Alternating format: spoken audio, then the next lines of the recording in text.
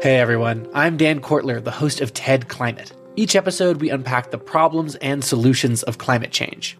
This season of the show, we're getting into some big ideas that make us optimistic about the future, like meat grown from cells and leather made from mushrooms. And the best part, we look at how building a greener future can be an upgrade instead of a sacrifice. Find and follow TED Climate wherever you're listening to this.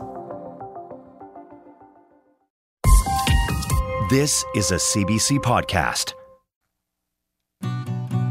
Hi, I'm Laura Lynch, and you're listening to What on Earth?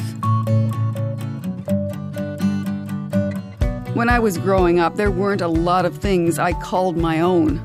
The youngest of 4 girls, most of my clothes were hand-me-downs. We weren't poor, not deprived. We just didn't have or need a lot of things. So that made it all the more special when I got that new dress from my aunt or that stuffed koala bear I love so much.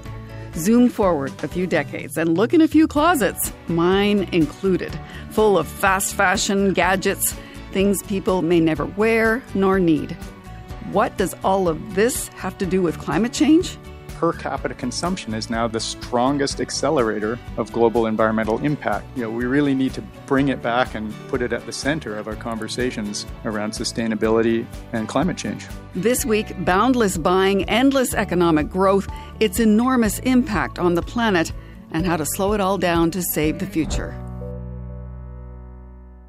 So my name is Mori Akimatsusaka, and I am currently an administrator for the Buy Nothing Mount Pleasant West group. Buy Nothing. It's a hyper-local but growing global movement. People like Mori set them up, typically on Facebook, and then members post stuff they want to get rid of, and not junk. Oh, wow. I've given away like iPads, tablet that I was no longer using. I've given away lots of different food items, clothing, even sports gear, for example, that just, again, had been laying in my storage room. I have snowshoes that usually are just sitting in my apartment, and I've given those to different people so that they don't have to go out and buy a new pair of snowshoes when they use it maybe once every 5 years. Now, just to be clear, she wasn't giving those snowshoes away. She's lending them out. That's another part of the program in her Vancouver neighborhood. People are also encouraged to ask for the things they need. You know, the things that you think might be trash could be used as easily by someone else for awesome purposes. Somebody asked for the liquid that you get from chickpeas in the can. And that is often used by vegan folks as an egg replacement. And I had no idea that was a thing. That thing that you would usually pour down the drain is someone else's gold. Maury's not in this to save bucks or just acquire more stuff. She says this is part of the way she and others can share, build community, keep things out of the landfill, and help the planet. I think extending the life of our things is a huge part of, combating climate change and really reducing our ecological footprint. And, the more that we can connect with other people, the more that we can share in the abundance that we already have in our communities instead of going out and just conspicuously consuming. These kinds of groups popped up a lot during the early part of the pandemic as people hunkered down at home and started thinking about what they really needed to get by. Now, though, the buzz of economic recovery is drawing people back out to shops, malls, and even car dealerships. For J.B. McKinnon, the pandemic was a test run for a thought experiment he was already contemplating. What would the world and the climate look like if people put their credit cards and wallets down? His new book, The Day the World Stopped Shopping, grapples with that question. Hello there. Hello. You were actually wrapping up your research for this book when the pandemic hit. How did that compare to the world that you were imagining as you were doing the research for the book? Well, that's really the question I suddenly had to ask myself. I've been playing out this thought experiment for a couple of years, really, in my mind and on the page, and then got to see whether the kinds of things I was predicting would happen if the world stops shopping would, in fact, do that. And they did in a bunch of pretty important ways. The lockdowns and the quarantines, particularly in the early part of the pandemic, did effectively end people's ability to consume. And so there was this really kind of a brief window before the consumer economy reoriented itself to really see what the world looks like without so much shopping going on. And now this process of reopening is happening. Shopping's starting to pick up. What do you think of the hopes and plans for economic recovery? I'm not surprised, obviously, that people are returning to the shops. There's really powerful forces compelling us to do that. The $600 billion advertising industry is revving itself back up, and people have gone through a period of austerity, and they do want to celebrate a little bit. My sense, certainly from the people I'm talking to, is that people are returning to that full throttle consumption pretty reluctantly and with a lot of mixed feelings. I'm just hearing a lot of people saying, I don't necessarily want to get back to shopping and spending and traveling nonstop. But there is that argument from some that's exactly what is needed to ensure that Canada returns to a healthy economic place. Yeah, that is exactly the model that we live under right now. I mean, we're consumers in a consumer economy. That is necessary at this moment. My book plays out in the early chapters as a bit of a disaster movie, because if you do stop shopping, the system as we've built it does fail. What I'm hoping is that this period of mixed feelings and ambivalence about consumerism opens up an opportunity to talk about ways we might do this differently. Right, and I want to get to that, but I'm wondering how you arrive at the conclusion that what we consume is an underlying driver behind climate change. Well, the UN International Resource Panel reported that in 2019. They took a look at the numbers and said that around the turn of the millennium, consumption surpassed population as the greatest driver of our environmental problems. The next year, there's a group of scientists writing in the science journal Nature. They issued what they called a warning on affluence, meaning that the majority of studies these days agree that per capita consumption is now the strongest accelerator of global environmental impact. So the evidence is there. We really need to bring it back and put it at the center of our conversations around sustainability and climate change. Is it as simple as powering everything from renewable energy? It's not that simple because it's very difficult, I think, to power everything with renewable energy if we're going to perpetually grow the consumption, not only, in the wealthiest nations of the world, but also bring everybody else up to our standard of living. And even if we take energy out of the equation, the demand for other resources, water, minerals, wood, you name it, gravel, gold, the consumption of all of these things is accelerating with tremendous impacts on waterways, on non-human life. What's the answer? We need to innovate. We need to create a new system that allows us to consume less. And maybe an easy example of that is looking at something like the way we make products. We've been heading in the direction of more and more disposable goods, but we have the option of moving in the direction of more and more durable goods. It could mean things like mandating lifespan labeling on products. It could mean mandating that products be made repairable, updatable. We could build the social environmental costs of products into the price of those products. Are there any places in the world that are actually living this kind of reality now? There's not really anywhere that is doing a measured, planned approach to reducing consumption. But we do see places around the world where consumption is radically less, of course, than it is in a country like Canada. One place I went to for the book was Ecuador, where the average person is consuming at a globally sustainable level. And by that, I mean, if we all lived like the average Ecuadorian, we would only need the resources that we have available on the planet right now. And yet Ecuador is also rated by the United Nations a highly developed nation. So they have hit a good balance between their level of development and the sustainability of their consumption. Life in Ecuador would look familiar to anybody who remembers the 1950s, 1960s, 1970s in Canada. So, for example, the average Ecuadorian flies very infrequently or not at all. Many of them would not own a car. People walk, they use transit more. You name it, they're doing a little bit less of it than we are, or in some cases, a lot less. Let's come back to Canada and talk about this idea of stopping shopping. Trying to make individuals do that might be very, very difficult because there's science, isn't there, on how shopping affects people's brains? Yeah, we certainly get a little dopamine hit from buying things. And if you string enough of those dopamine hits together, then it's a pretty reasonable facsimile of happiness. So, Oh, I get the feeling you don't think it's an enduring happiness. what the science shows certainly just as clearly is that an orientation towards materialist values that are focused on possessions and income and status does not make us happy. And this is what we did see at the outset of the pandemic. We saw that cut off from consumer culture, people really rapidly made this shift towards baking sourdough loaves, which is the kind of thing that is inherently satisfying. You saw people engaging with issues larger than themselves. There's been so much social change during the pandemic, and part of the reason for that may be the fact that people had a values reorientation. So what would have to change? What steps would have to happen to have people live that new way of life that you advocate as being good for the planet?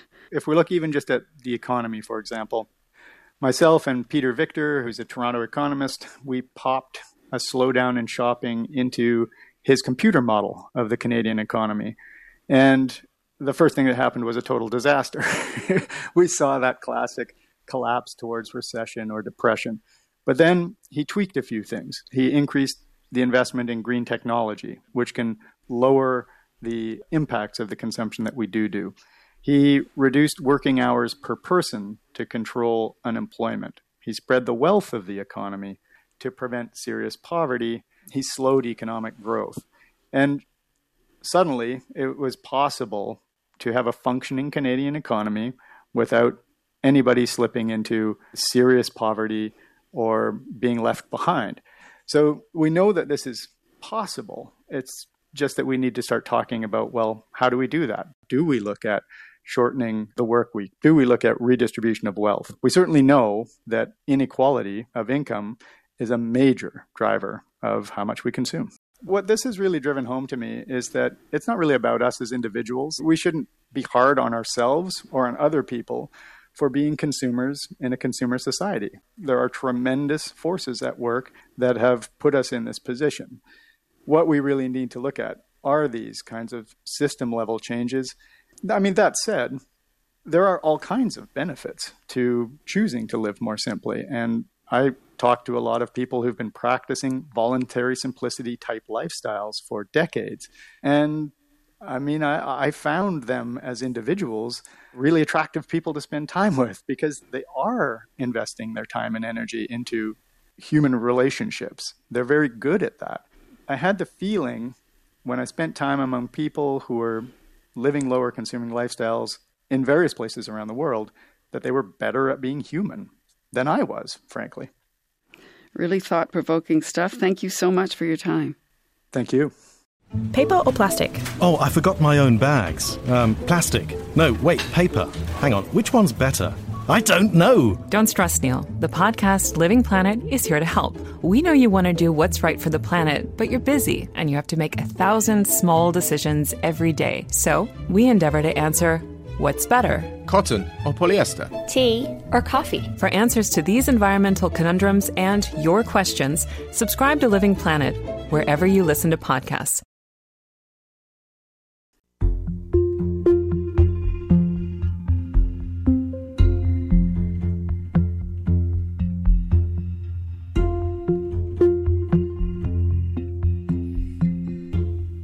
Shopping, as people know it, isn't going to end anytime soon, but people in the world of business have ideas about how to change habits and keep the economy on an even keel. Tima Bansal is a professor at the Ivey Business School at Western University and the Canada Research Chair in Business Sustainability. Hello. Hi, Laura. One thing that we see in a lot of the assumptions and the reports coming out of the COP meetings, the climate agreements, is an assumption that economic growth will always keep happening, even as the world is trying to cut back on emissions. So how do those two things go together? Oh, that's a really good question, because at the heart of the carbon emissions is the relationship to the physical materials they're produced. So there's two ways to gain growth. One is through just more stuff being produced. The other ways is through, let's say, a knowledge economy. So that if you move ideas and you sell ideas, that doesn't necessarily have to lead to the consumption of more stuff. And so you can decouple growth from carbon emissions.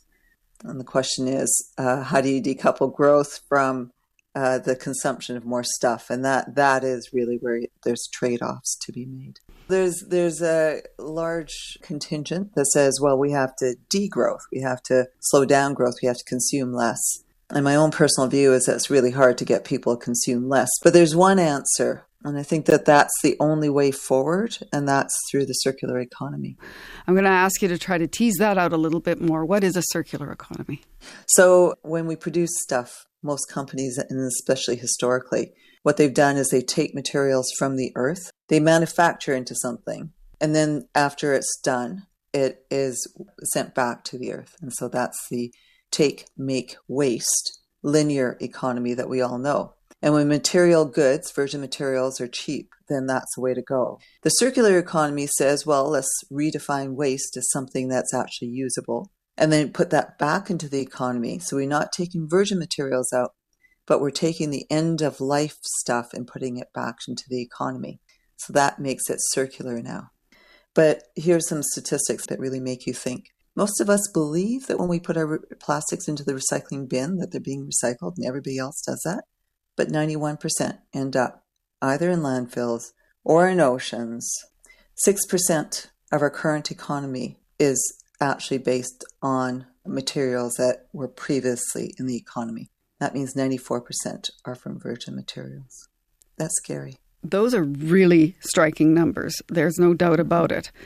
So why hasn't that changed with the understanding of the need for recycling in the economy and the kinds of things that you're talking about? A huge part of why that doesn't happen is costs. And so it's actually cheaper to use virgin materials. And so that's a huge part of it, is that we need to change the pricing of these things. But then there's other things that are really important in Canada. One is that we have 3 different jurisdictions. We have municipalities that collect waste. We have the provinces that would have to determine what the waste policies are. We have the federal government that sets the targets. And so when you have 3 different levels of government, if you don't have harmonization among levels of government, that's a problem. It's the complexity of that system. And that's partly why things don't change, why we have so much stuff that's wasted. You make it sound intractable, is it? No, it's not intractable, but I think it's hard. We need to design products differently so that we think about what plastics, for example, are being used or what electronics are being used. We need to think about keeping the products in use, so thinking about designing products as well so that they have a longer life rather than obsolescence. And then we have to think about the consumer behavior of the disposal. And then we have to think about all of those organizations that would take that waste and then find a way of reintroducing it into the economy. And so it requires collective action. And I think that's possible, but it just requires so many of us to work in the same direction. Where can we see some ideas of what is being done? There's an organization called Loop, and it's owned by TerraCycle. They've partnered with Loblaws, and this partnership means that when Loblaws sells some of their food stuff, and this includes Haagen-Dazs or Heinz ketchup or cereal, what Loop does is it upcycles the containers that these materials come in, and so that they're reusable. Loop has those containers, sends them to your door. You use the Haagen-Dazs, eat your Haagen-Dazs in this beautiful metal insulated container. Once it's done, you put it back on your doorstep. FedEx picks it up, sends it to Loop, which washes and sanitizes it, fills it up with more ice cream, puts it back on your doorstep. Do you know what that sounds like? What? That sounds like the milkman. It does. And I love it. I'm old enough to remember the milkman, and I love that. And I think that's one thing that's really cool about the circular economy is not only does it save the environment, not only does it create economic value, but it builds community. It makes us regional, local, community-oriented. And I think that once people catch on, they will do it. But there's a couple of things that you've raised that there might be some resistance to. You talked about changing the pricing, and I'm pretty much sure you're talking about making things more expensive. It means making virgin materials more expensive. Or you could do that through a carbon tax. That's not often palatable, you're right. But it can also mean that we find value in waste. And so we can make waste more expensive. Or we can there are organizations that are saying there's stuff that's going to landfill that doesn't need to, and there's opportunity here. I'm going to give you another example that doesn't necessarily require more expense. This is actually my favorite, and it's in the Guelph area. So Wellington Brewery makes beer, and all of their spent grain would normally go to landfill, is actually taken to a producer of insects. So they take the spent grain, feed it to the insects. The insects are then fed to fish, the trout, that are Zumi agriculture nearby. The trout then can feed people, but the fish poop from the trout goes to a potato farm in Fergus. So they're used to fertilize potatoes, grows potatoes. And then they're also used the spent grain from Wellington Brewery into making sourdough bread. So now there's a Guelph restaurant that serves trout, fish and chips, potatoes, with beer and bread. Isn't that fantastic? Now, there is an opportunity. Circularity is almost a no-brainer, but it requires a very different way of thinking. But it also, don't you think, I mean, you suggested this, it requires governments to work together. Yeah, no, it requires governments to work together. It requires businesses to think more innovatively. It requires them to think about their products, not when they produce them, but also at their end of life and what will happen to them. But then it really brings us back to providing services, to recognizing that the material world matters. It does really sound like stepping back in time to build a better future in a way. I love that. I absolutely love that. Stepping back in time to build a better future. It's been really interesting talking with you about all of this. Thank you. Thank you, Laura. It's been a real treat talking to you. You know the old saying, sometimes less is actually more? Leidy Klotz has studied that a lot from Lego blocks on up. He's a professor at the University of Virginia and the author of the new book, Subtract, The Untapped Science of Less. Hello. Hi, Laura. You explore the idea that people are quicker to add than to subtract. What does that mean? To put this into an example that was really is tangible, I was playing Legos with my son, and we were building a bridge, and the problem we had was that the bridge wasn't level, and one of the columns was shorter than the other columns. So I turned around behind me to add a block to the shorter column. That's this tendency to add, quicker to add. And my son, this was like the one time in history that he thought to subtract, which is why it became a useful example for me, but he thought to subtract from the longer column. So these were two, equally good ways to make this situation better. And the adding one came to mind much more quickly for me. And we've since done tens of thousands of hours worth of research to show that this is the thought process that happens, and across different contexts, things more consequential than Lego bridges. So how did you test it? We tested it in a number of different ways. I mean, we gave people writing examples, asked them to improve them. We gave people recipes, said, hey, improve this recipe, travel itineraries, improve the travel itinerary. We did have Lego versions. And people just add, which, not surprising if you're an observer of the world. The question here really is why? Why do people do that? There could be a lot of reasons, and that's what I look into in the book. First and foremost, I mean, we just need to remind ourselves that this is a mental, the way we make decisions and the way we make judgments is sequential in our minds. And so there are a lot of cases where we think first of one thing and not of another thing. And this seems to be one of those cases. In the book, I talk about some evolutionary reasons that there could be for this, some cultural reasons. And so there's a lot of evolutionary factors. For example, we're wired to acquire things, right? Accumulating food, even stockpiling food has been a helpful evolutionary trait, an explanation for why we might not think of subtracting, even though it can be better. Let's connect this up to climate change, which is what we talk about on the program. What you're testing is on a small scale, yeah. But the problem of human-made climate change happens on a huge scale. How do you connect subtraction to climate change? I mean, that's the reason I started this research, was because I saw this as a fundamental mindset that's underlying not just climate change, but a lot of our environmental problems. And the problem with a lot of these environmental issues, climate change, nitrogen cycles, some of these other planetary tipping points that we've exceeded, is that we've done too much. We've gone past the point of like a safe operating conditions for the planet. And so the only solution on the largest scale is to subtract something, is to start pulling back. So for carbon dioxide and climate change, now that we're at parts per million above what scientists think is safe, we need to think about not just adding more slowly CO2 to the atmosphere, right? So all of our efficiency improvements, which we should definitely continue to do, they basically are saying we're going to add CO2 less fast to the atmosphere. But we also, just need to start pulling CO2 out of the atmosphere. And of course, we're considering things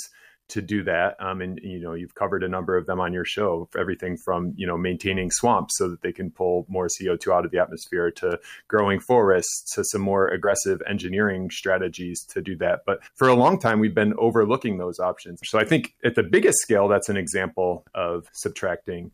Just something as simple as when you're looking at a coal-fired power plant, for example, and then the next thought is like, okay, well, how do we make this better? It's contributing to carbon dioxide emissions in the atmosphere, which is, the reason for climate change.